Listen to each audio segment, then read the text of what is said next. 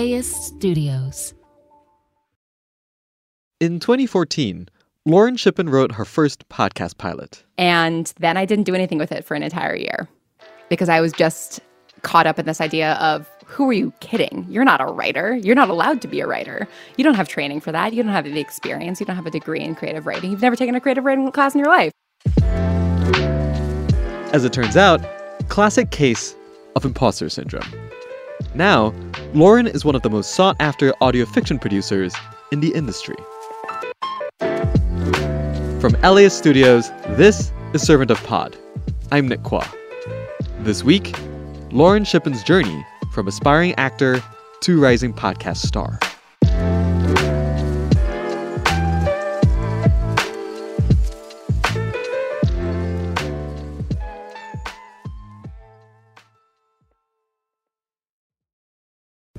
Imagine if you could charge your electric vehicle at the places you already love to eat, shop, and play. Whether you're at the movies, on your weekly grocery trip, or running errands at your local mall, Volta EV charging stations are built around your day-to-day and located in your community and nationwide. All you have to do is check in, plug in, and go about your day. It's EV charging made convenient. Download the Volta app to find your new favorite place to charge.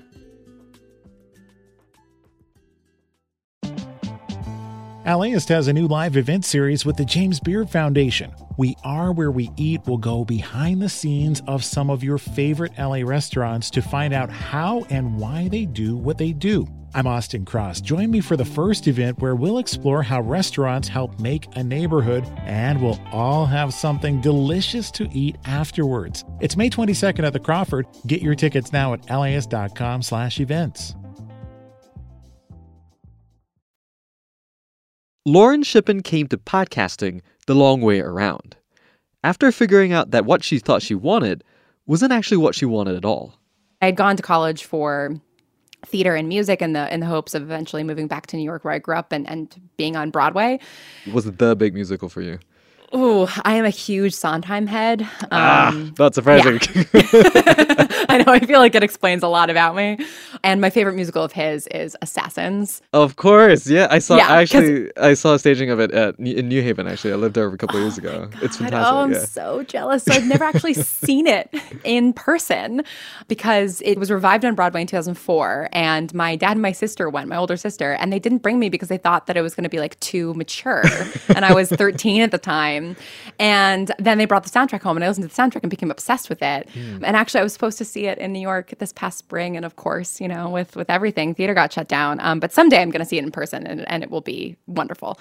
But yeah, I wrote a paper on it in college. I'm such a nerd for that stuff. And I think that that should have been a clear sign that I was obsessed with the ideas of Americana and masculinity from an early age. Absolutely. So I got halfway through my theater degree and realized that I actually was enjoying the music scholarship aspect of it a lot more. And so I ended up changing to be a music major and doing more academic music writing, and briefly flirted with the idea of being a music journalist. Ultimately, by the time I got to the end of college, I realized that I didn't want to be doing musical theater and that I didn't want to move back to New York and do the same show 8 times a week. I think that that's an incredible thing. I love being in the audience for that, and the magic of theater is something that can't really be captured elsewhere. But it is grueling, and you really have to love it in a specific way, I think, to want to get up on stage and perform the same 2.5 hours 8 times a week. You know, that's an intense physical and mental feat. Yeah, it's a real paradox of that life, that the meaning of success is that you do the same thing over and over and over again. Yeah, it really is. And I think in getting more into television and sort of serialized storytelling in college, I realized the thing that I loved about storytelling was getting to stay with a character for a long time. And so I moved to LA to hopefully become a TV producer because I thought, okay, well, I'm never going to make it as an actor in Hollywood. That's very silly. And I don't know what else I would do. You came to that realization very quickly. I did. But then I immediately reneged on it because I got to LA and I got a job at WME, one of the agencies, and was, in the mailroom doing the classic Hollywood route of sort of being an assistant in an agency in the hopes that you'll eventually move to a studio or network or what have you. I lasted 3 months at that job. And it was so high stress and low mental engagement for me. Yeah. Just because like I'm not interested in deal making. I'm not, that's not really what I wanted to be doing.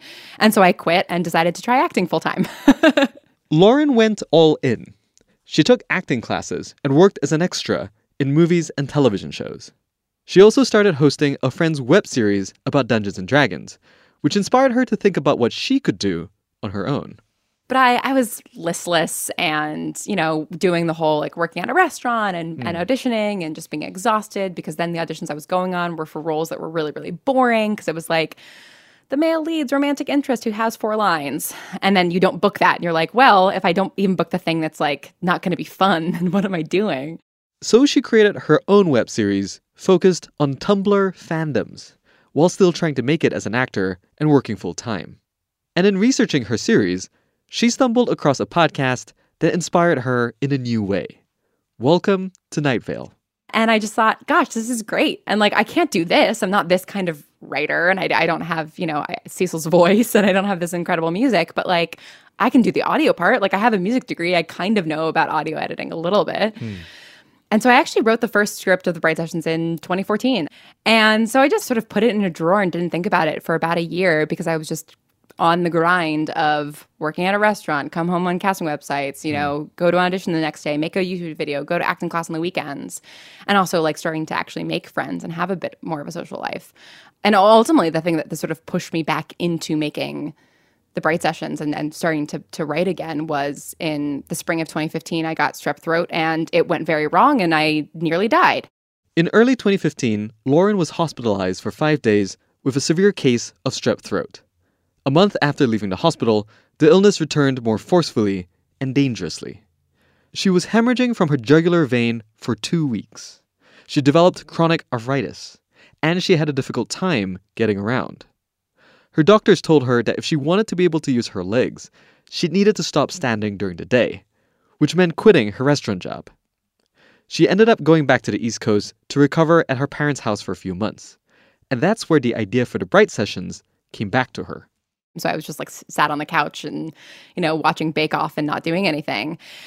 And maybe I can take the luxury of the time that I have now, right? Like I completely own up to the pure privilege I had of like, still being on my parents' healthcare and not having to worry about a 6-figure medical bill and having a place to go where, I could be taken care of and, have my parents help me cover rent while I was, in between jobs and having some savings and all of those things that just give you the privilege of time and space and energy to do things. And, that was balanced out by the fact that I was in immense pain every second of every day. But I think I was able to sort of channel that into some writing energy. And by the time that I came back to LA and had sort of gone through the process of putting my life back together with the job and the voice lessons and the speech therapy and everything else, I had 9 scripts and a couple friends in acting class that I had been eyeing for roles who were very willing to do stuff for free simply because I said, it'll take, 2 hours per episode max, and you won't have to do anything except show up and like read from the script. Like you don't have to memorize your lines. This is going to be the most luxurious thing ever. And they were so down. The Bright Sessions is a science fiction podcast about people with superpowers called atypicals. In order to cope with their powers, they see a mysterious therapist named Dr. Bright. The show is built around those therapy sessions. You can't tell anyone about this, right? I mean, the same patient-doctor confidentiality agreement still applies? Of course. I can't tell anyone what you tell me in this office. And you can't report me to any law enforcement or government agency or anything, right? Well, if you've hurt someone or plan to, I would have No, God, it's nothing like that. It's just... Well... Okay, you will probably think that I'm completely insane. I mean, I think I'm completely insane. I have thought for 15 years. But, well, here's the thing. Ever since I was a kid, I've been able to do this thing that, for all intents and purposes, should not be possible. And I've read every book that I could get my hands on, and I've scoured what feels like the entire internet, and I've never come across any kind of explanation for it. And you probably will not believe me, but essentially, unbelievably, I can time travel. And it sucks. One of the more intriguing qualities of the podcast is how its characters challenge conventional views on masculinity and gender roles, themes that Lauren often weaves into her work. One of the very first characters that came out of sort of initially thinking about, okay, what kind of therapy patients would be interesting for this world in which people with supernatural abilities go to therapy, and talking to a friend about things that we found interesting and liking the idea of the typical male jock football player in high school and that character trope, and then ultimately putting it on its head by having him be an extreme empath and feel the feelings of everyone around him while he's existing in this body that is taught to repress his feelings and not express emotion in a thoughtful way, as I think, is the lesson that's taught to a lot of young men in our culture. Sometimes people don't want others to see their sadness. He probably thought he was hiding it well, and the fact that you noticed frightened him.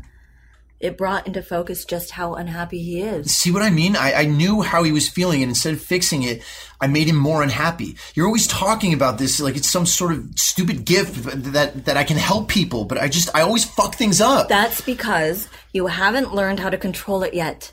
You're so young and you're dealing with so many of your own emotions that handling others is going to be overwhelming. Being a teenager is hard. You know that. I've said before that I think this ability will get easier as you grow older. Yeah, I know. Being a teenager is rough. There are hormones and all that stuff, blah, blah, blah. That doesn't change the fact that I suck. It's not an excuse. Someone was sad, and then I opened my mouth, and now they're sadder, and I don't know what he's going to do or how he's going to react or if he spent the whole weekend thinking about it. And would you stop that? I can feel your fucking pity bleeding out of you, and I don't need it. I'm not some pathetic emotional loser, okay? I'm not like him. Okay, Caleb. Caleb, it's all right. It's all right. And ultimately the character ended up being a little bit different than I had initially conceived of him, simply because I cast Brigham Snow, who's one of my best collaborators, in the role. And we found new facets of this character as we went along. And I think even before I cast Brigham, I was writing the first 3 episodes that Caleb was in and realized that this character was in love with this other boy in his class. And I sort of hadn't necessarily jumped into building that character of like, oh, on top of being an empath, he's also going to be queer. It just is something that came naturally, I think, because I was also exploring, my own, like rehashing my own feelings of sexual identity sort of throughout high school and college when I was figuring myself out. And this idea that he can be this masculine, athletic football player who also is deeply sensitive and emotional. And those two things are not at odds with each other. And that masculinity can still leave space for emotion and for thoughtfulness and sort of taking what's usually sort of the blunt instrument of the high school jock character and trying to soften it a bit and explore the positive sides of masculinity. So when you started making the Bright sessions, what was the goal? Did you have one, or did you just want to make something to call your own?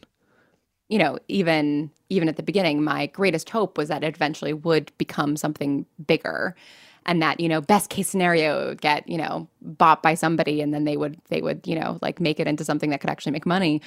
The very same like quiet hopes and dreams that everybody has doing anything. Exactly. Right? And so I think for the Bright sessions, the intent was very much to, I think at the beginning, just like figure out if I could do it. I think just like writing the scripts and directing actors and editing the thing and putting credits music on it and releasing it on an RSS feed and like all of these things that I had no idea about, not necessarily thinking that I would find like a big audience. But I think the thing that I hoped for, especially because my introduction to audio fiction was Welcome to Night Vale, like, and finding that show through Tumblr, God, maybe like 6 strangers on Tumblr will like go nuts over this. And I think that was really what I was aiming for, was like, maybe I can make something that will like speak to a niche fandom. Maybe people will end up caring about these characters in a way that I care about them. Coming up, Lauren finds her niche.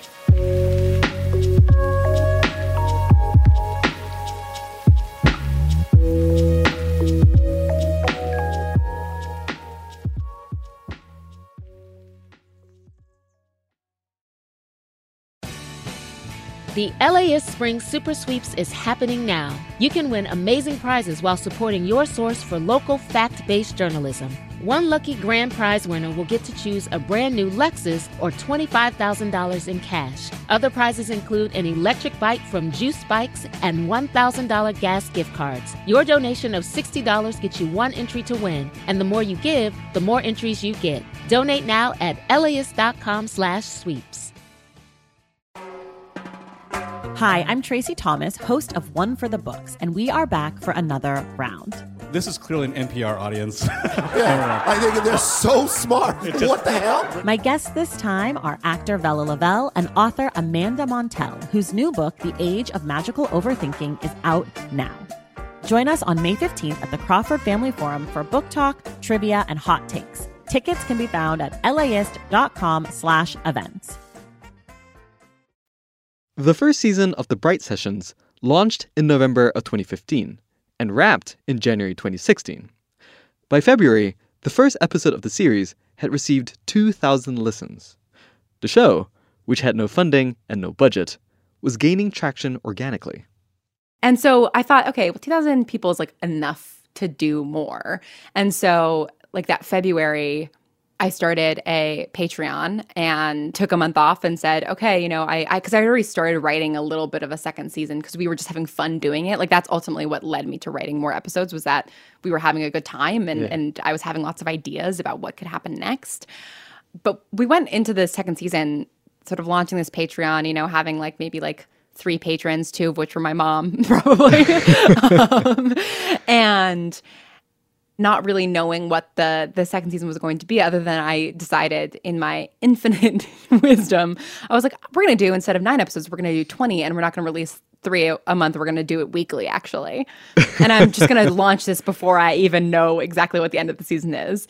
And so as a result, like the spring of 2016, when we released the second season, is like a bit of a blur. Yeah. Because I wrote 20 episodes in like 3 months and like fully produced them.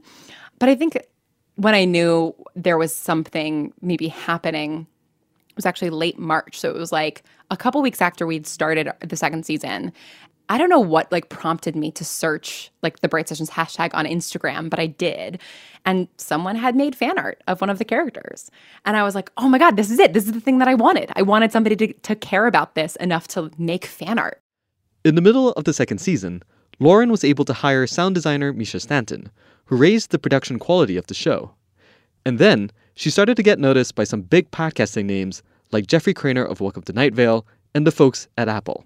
It really was, you know, a couple of big players in the podcasting world at the time making a concerted effort to listen to new stuff and to elevate the stuff that they liked. And that's not to say that I wasn't grinding on social media trying to get people to listen to it, because I was for months. That was like where most of my time was going into, was sort of spending time on Reddit and Tumblr and Twitter trying to get people to listen. But I think that by the time that we had completed season 2, we'd had a couple of those bigger folks spotlight us. And then it felt like, okay, now I have to think about what I'm doing. The Bright Sessions went on to have 4 seasons plus a couple of mini-seasons, and it officially wrapped up in 2018. The same year, Lauren's career took off. And then between like July of 2018 and November of 2018, a bunch of things happened very, very quickly. And that was, we wrapped the Bright Sessions, the actual series itself, in, you know, May of 2018. I think I had started talking to Luminary the month prior to that about spinoffs. And I knew that we were ending the show. And so I was like, oh, well, I can't give you the show, but I have this idea for these other Bright Sessions Universe shows. And we had that conversation. And then that same month, basically, John Dryden reached out to me about working on Passenger List, potentially. And 2 months after our Bright Sessions wrap party, like our final series wrap party, I, in the span of about 6 weeks, flew to London to direct Passenger List with John. While I was in London, I was working on this like insane 30-page proposal for the Marvel job. Then I get back, I do LA production for Passenger List, and then I get news that, and then I go to Austin for Austin Film Festival, where I finish the final manuscript of my first book. And then I get back, and like 2 days after I get back from Austin Film Festival and turning in my book, I hear that I got the Marvel job. And so it was like that felt very fast to me because because also at the time I was starting to prep the AM archives. and it sort of felt like, oh, I all of a sudden feel like the most popular girl at the ball, like everybody's asking me to dance. This is so exciting.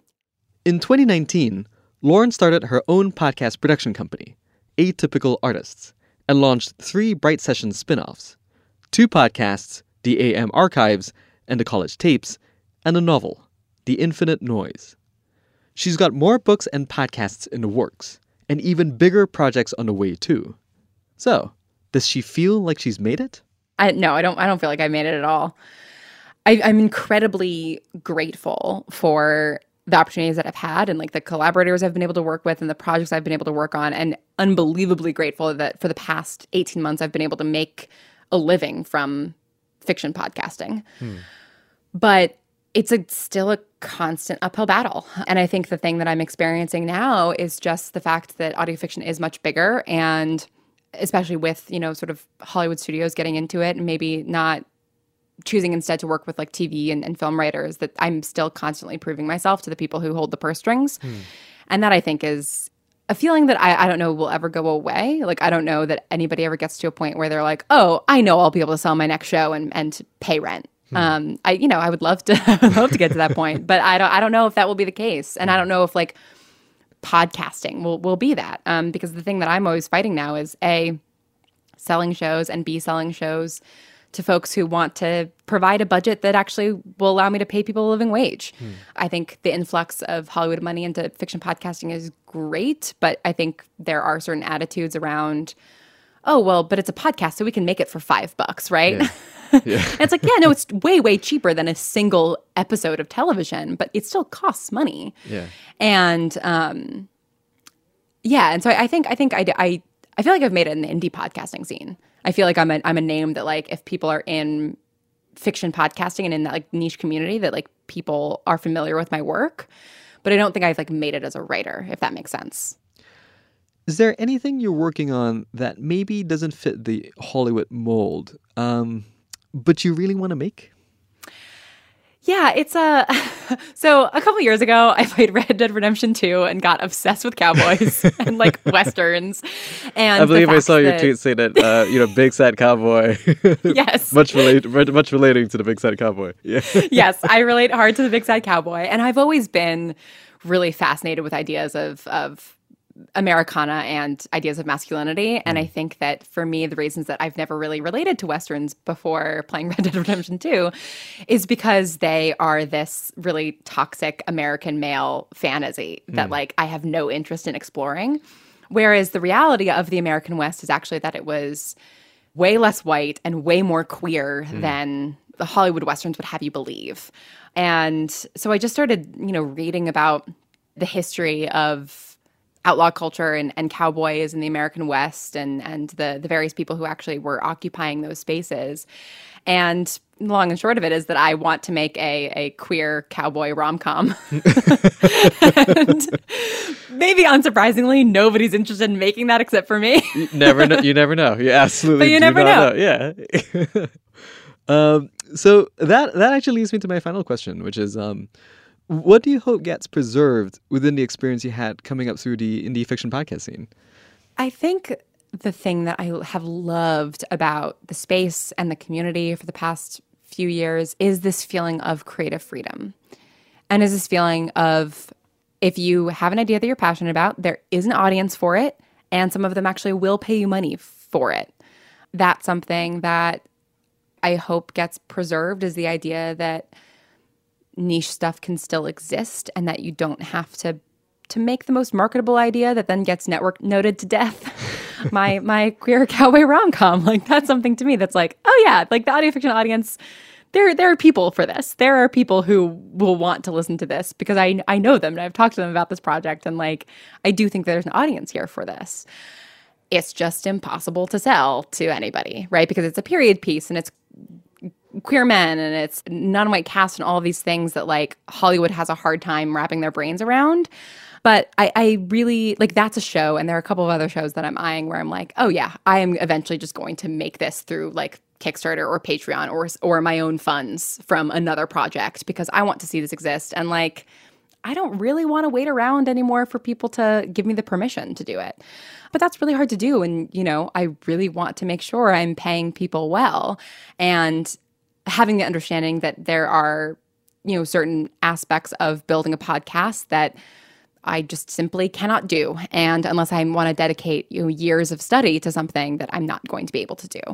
And, least of which is just I can't voice every single role in a podcast.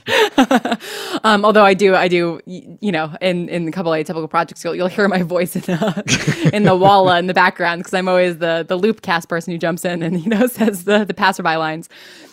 I've really learned the benefits of having wonderful note givers and collaborators and people who are helping you make this thing that you're making even better. But I think that there's also the struggle of doing a bigger project and having a million cooks in the kitchen who are all giving notes on a thing that you created that you're the expert on. It sounds like the core tension is, on the one hand, you want to get respect in those rooms. And on the other hand, you want to preserve this feeling of like, I want to make things for a community of people who like this thing that I like. Yeah.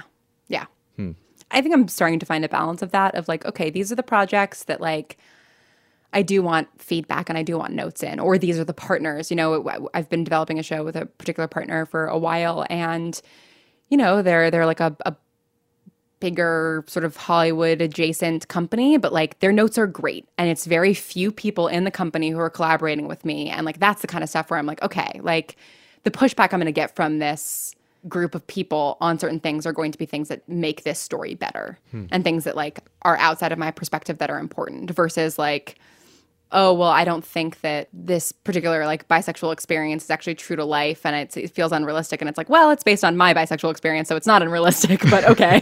Like stuff like that where you just kind of get networky notes because they're thinking about like the marketing or audience side of things and you're still focused on the story. Right. Yeah, I think that tension is exactly right. And I think, I recognize that I will not be able to get a huge budget to make exactly what I want with no input, and that probably wouldn't even be beneficial to my storytelling overall. But I think it's about, finding the projects where I'm happy to sort of compromise on certain things, and then finding the projects where maybe I want to cordon them off and just do them in a couple of years and just start saving up my own money for those projects now because I want to make them in a specific way, and I haven't found that collaborator that's going to like make that show with me in that way yet. Well, I look forward to watching the queer rom-com cowboy western. I really hope so. And I hope you get to play an Assassins one day. It'd be dope. Oh, me too. Lauren, thank you so much for taking time to talk to me. I appreciate this. Thank you so much, Nick. This was so great.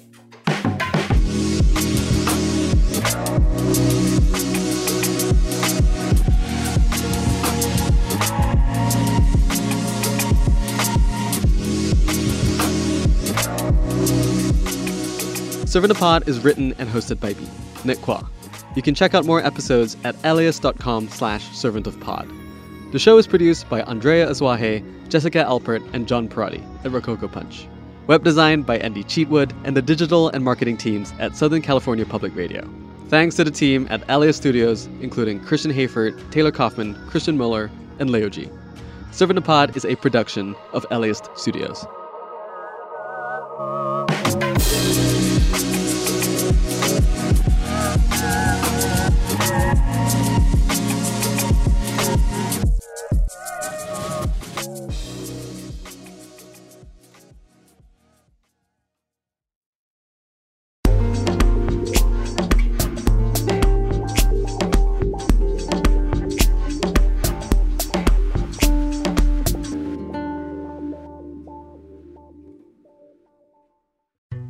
The Colorado River is running dry. Water may not reach millions of people. So if there's no water for everybody. It's up to California's lead negotiator, a 28-year-old. This is a historic thing coming. And 6 other negotiators to find a solution. I want an agreement that lessens the pain for all of us, not just some of us. Listen to Imperfect Paradise, the Gen Z water deal maker, wherever you get podcasts.